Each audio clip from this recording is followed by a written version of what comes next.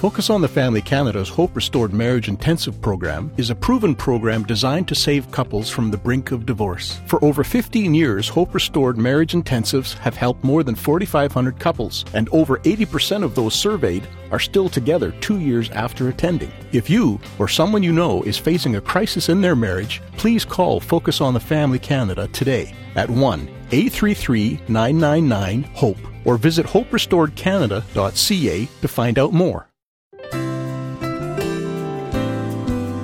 My daughter and my son, the 11 and 8-year-old, just completely fell apart, bursting into tears and weeping and wailing. And they were, please don't leave Daddy. And I think my little boy said something about us being poor and living on the street or something, just instantly went an interesting place for an 8-year-old. So I just kind of gathered them all in my arms, and he went up to pack and get some more clothes to leave. So in essence, he left you with the rubble of their emotions. Mm-hmm. That's Susan Birdsey, a single mom of 5 kids, describing the day her marriage ended unexpectedly, and she was facing an unwanted divorce. We're returning to Susan's story today on Focus on the Family, and your host is Focus President and author Jim Daly. I'm John Fuller. John, last time we shared a powerful conversation that we recorded with Susan, and I was personally touched by her vulnerability and candor about the hardships she and her children have faced as the result of her husband's infidelity. Think of that one bad decision and the ripple effect of it. Susan is living with the tragic fallout of divorce, and she's one of too many unwilling victims in our culture today who have been abandoned by a spouse who walked away from their family and ignored God's plan for marriage. So it's up to us in the Christian community to reach out with compassion, forgiveness, grace to these broken families and help them in any way we can. Thankfully, Susan had a church family that supported her, and I would urge you to find opportunities to serve such families through your church as well. And that's why we're addressing this difficult but important topic again today, so that we can all be more aware and sensitive to the struggles that families of divorce are facing.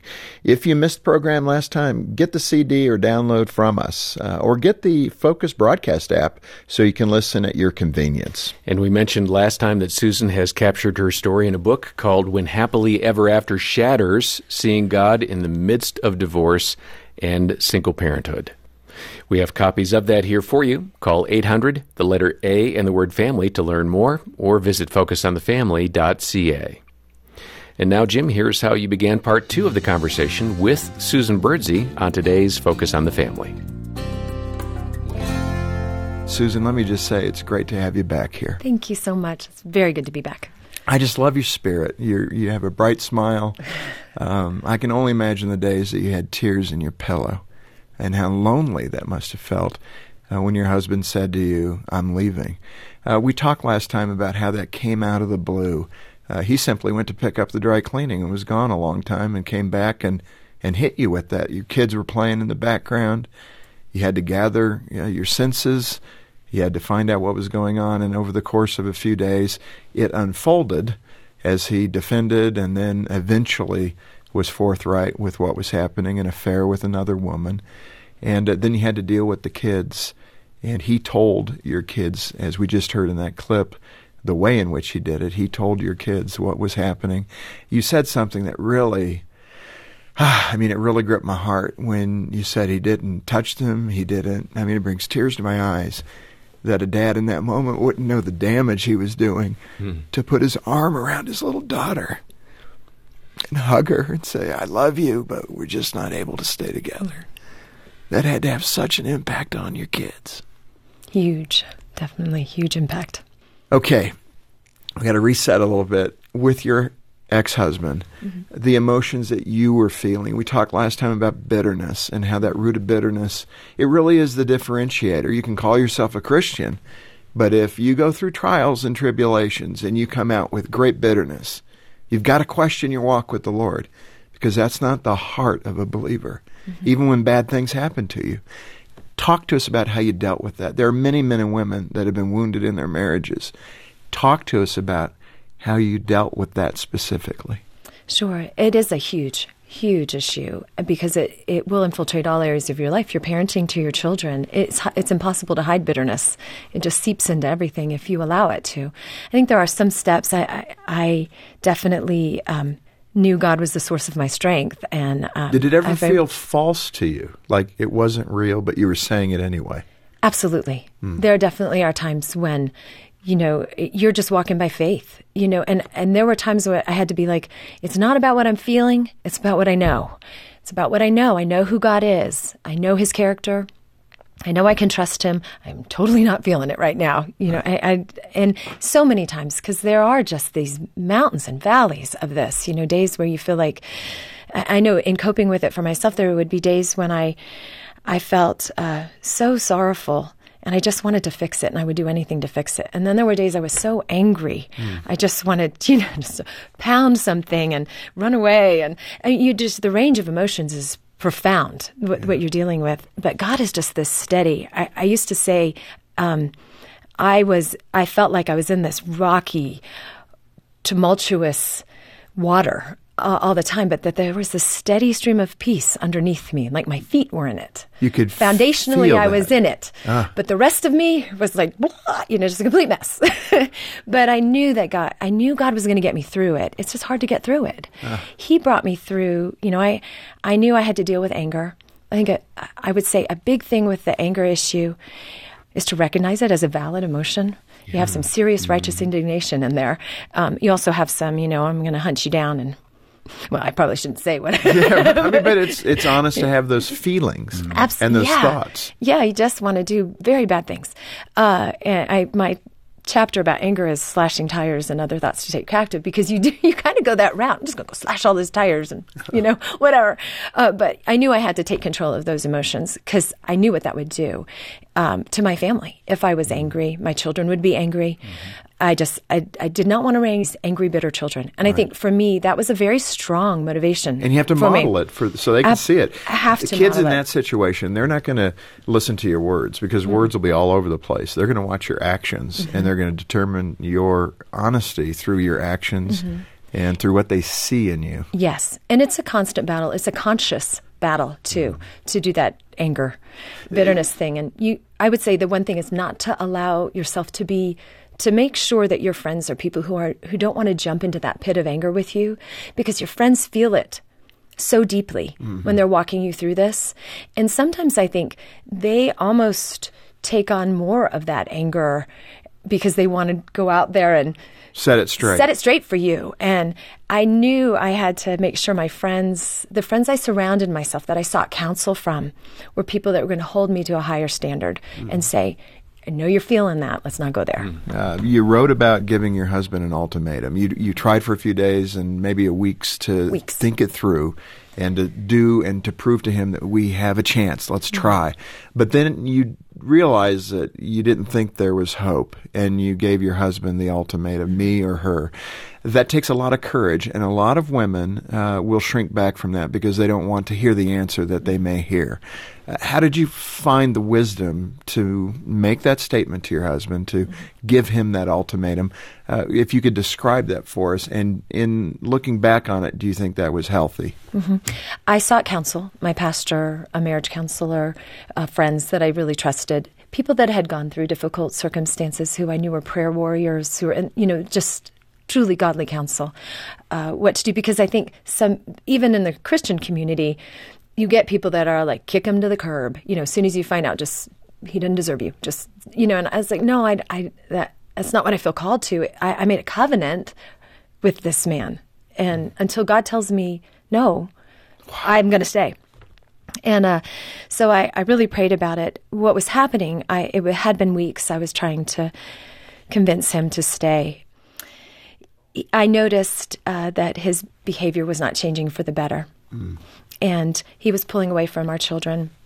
He was increasingly distant. Which was his protection method, because he didn't want to face reality and really fess up to everything that had gone on. Wouldn't set any boundaries on the relationship with the mistress.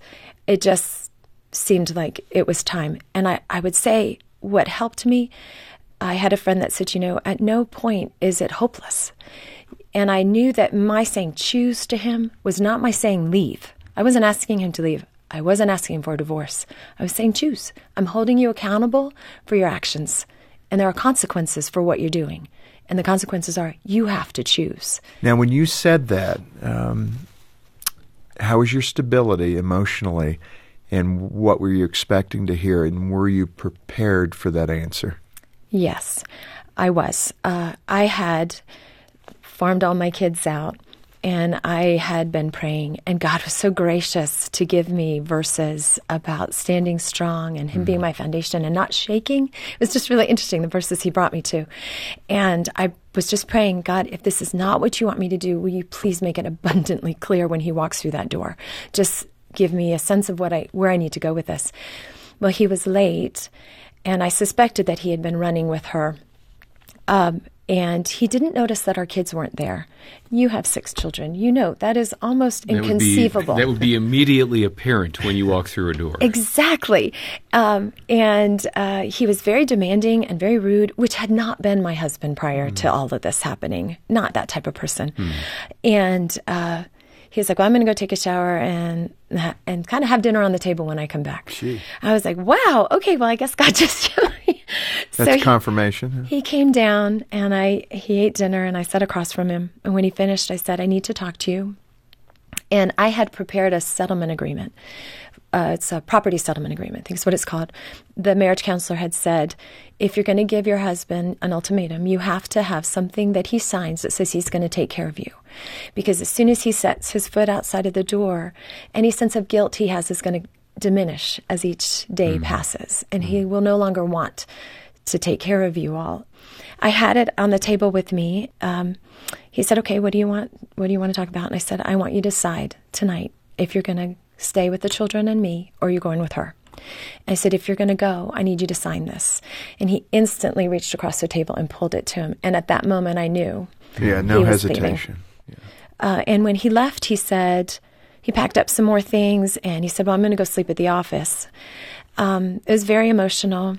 And I had friends that were waiting. I had 3 couples from church that were kind of up at the Starbucks near my house, and as soon as he drove away, they drove up and were there for me. You've mentioned that support group several times. How vital is that? Imperative.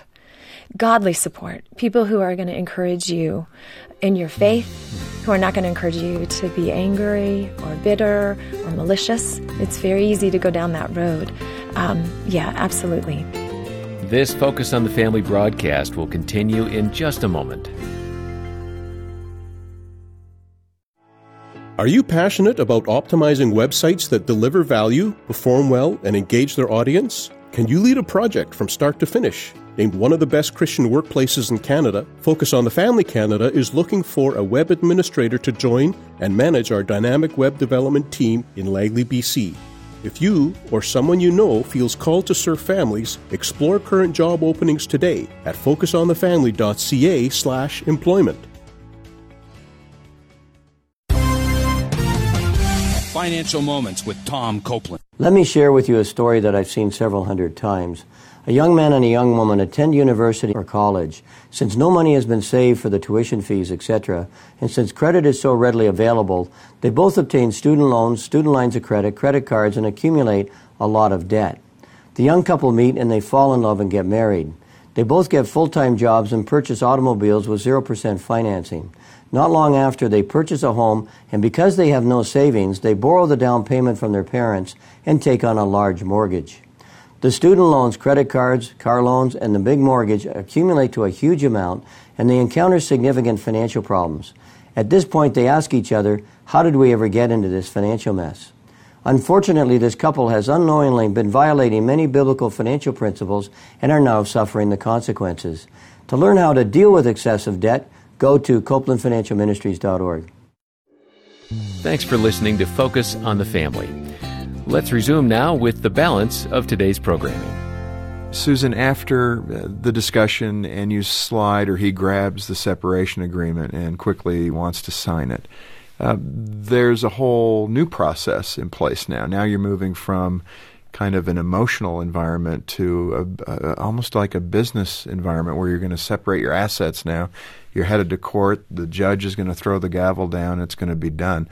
Through that process, in your book, it indicates that your husband is not the one willing to do this. Yet he's created the environment that the ultimatum needs to be put to him. Talk about, from that point forward, what was happening in your relationship.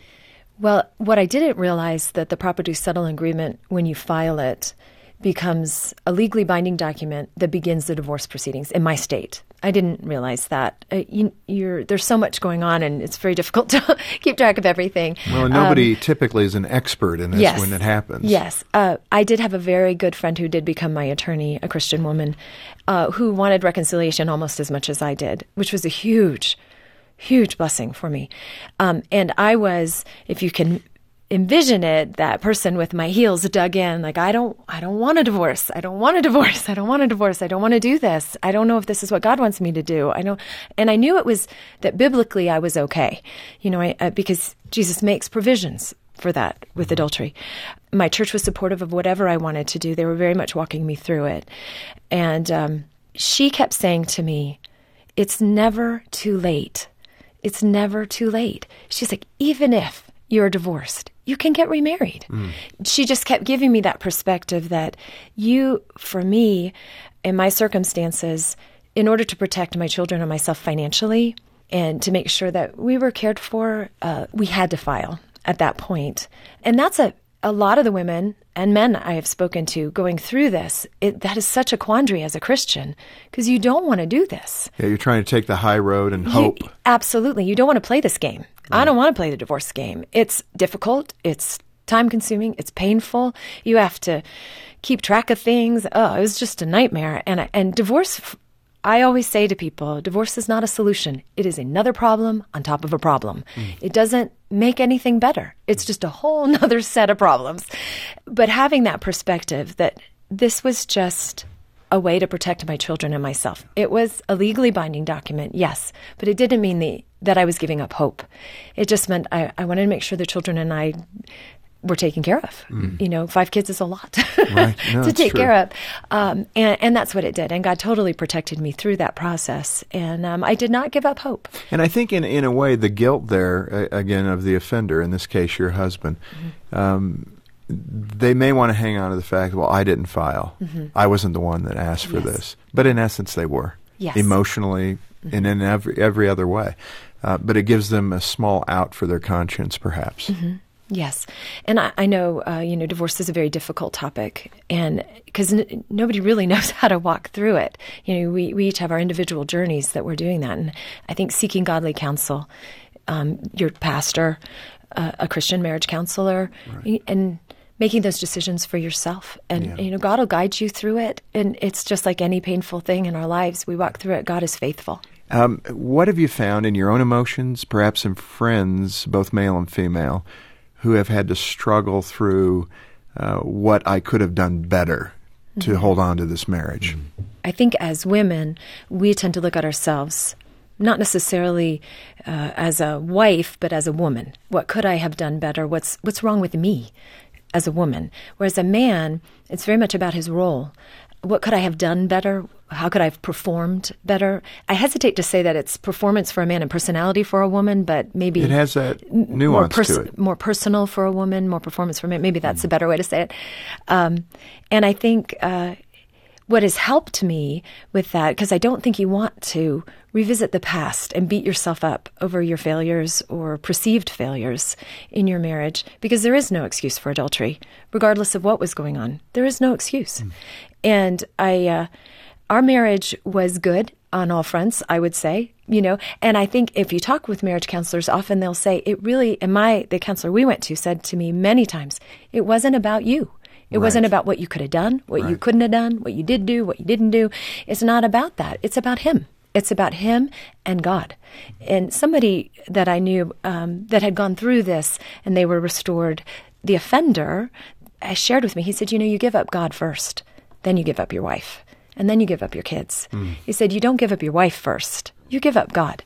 And the vacuum that you have in your heart that you're trying to fill with that physical relationship or the emotional relationship or whatever this inappropriate relationship is to replace God. So I think it's important not to beat ourselves up and try and figure out what went wrong. I think you have to come to the place where you go, God, what do you want to make of me through this? And how are you going to bring me through this, make me into the woman you want me to be? And it's a hard process. And there are definitely some judgmental feelings you sense towards you. You can feel like you have this scarlet letter D all over you, divorced. I own that box now on those forms. I have to click divorced on there. It's very painful. It's very hard. Very difficult, challenging, painful circumstances, and to come on this other side and you have this new label that you don't really want to have. And I think one of the things that really has helped me is to recognize that that's not my identity. It's my marital status. Right. And my identity is in Christ.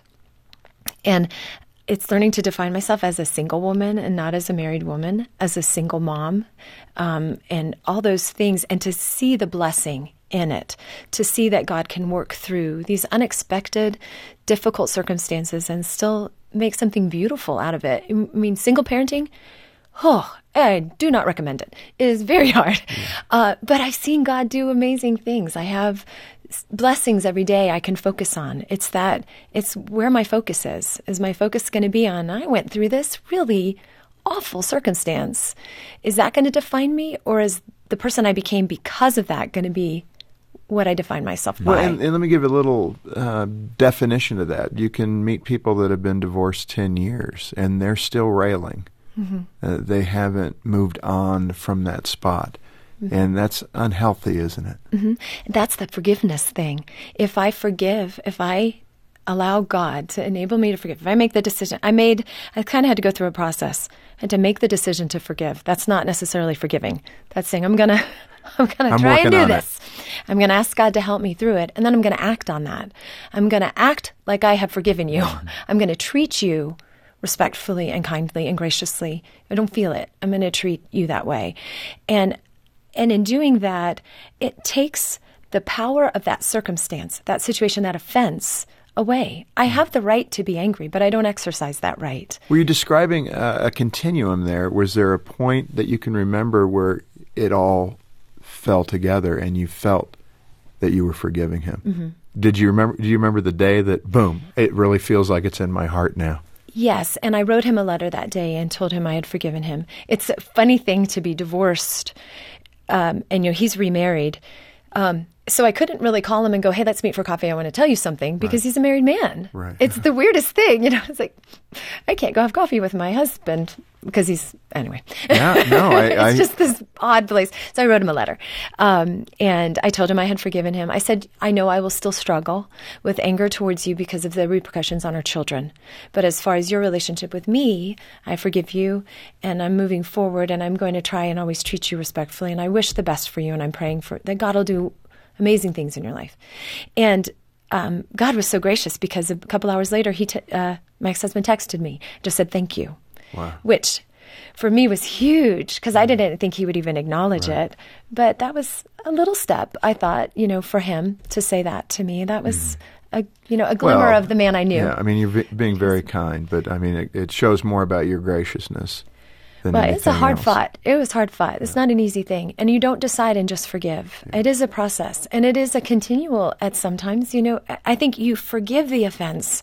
But there's, just like with anything, you're going to have to continually forgive. Well, and let me ask you this, which is attached to that.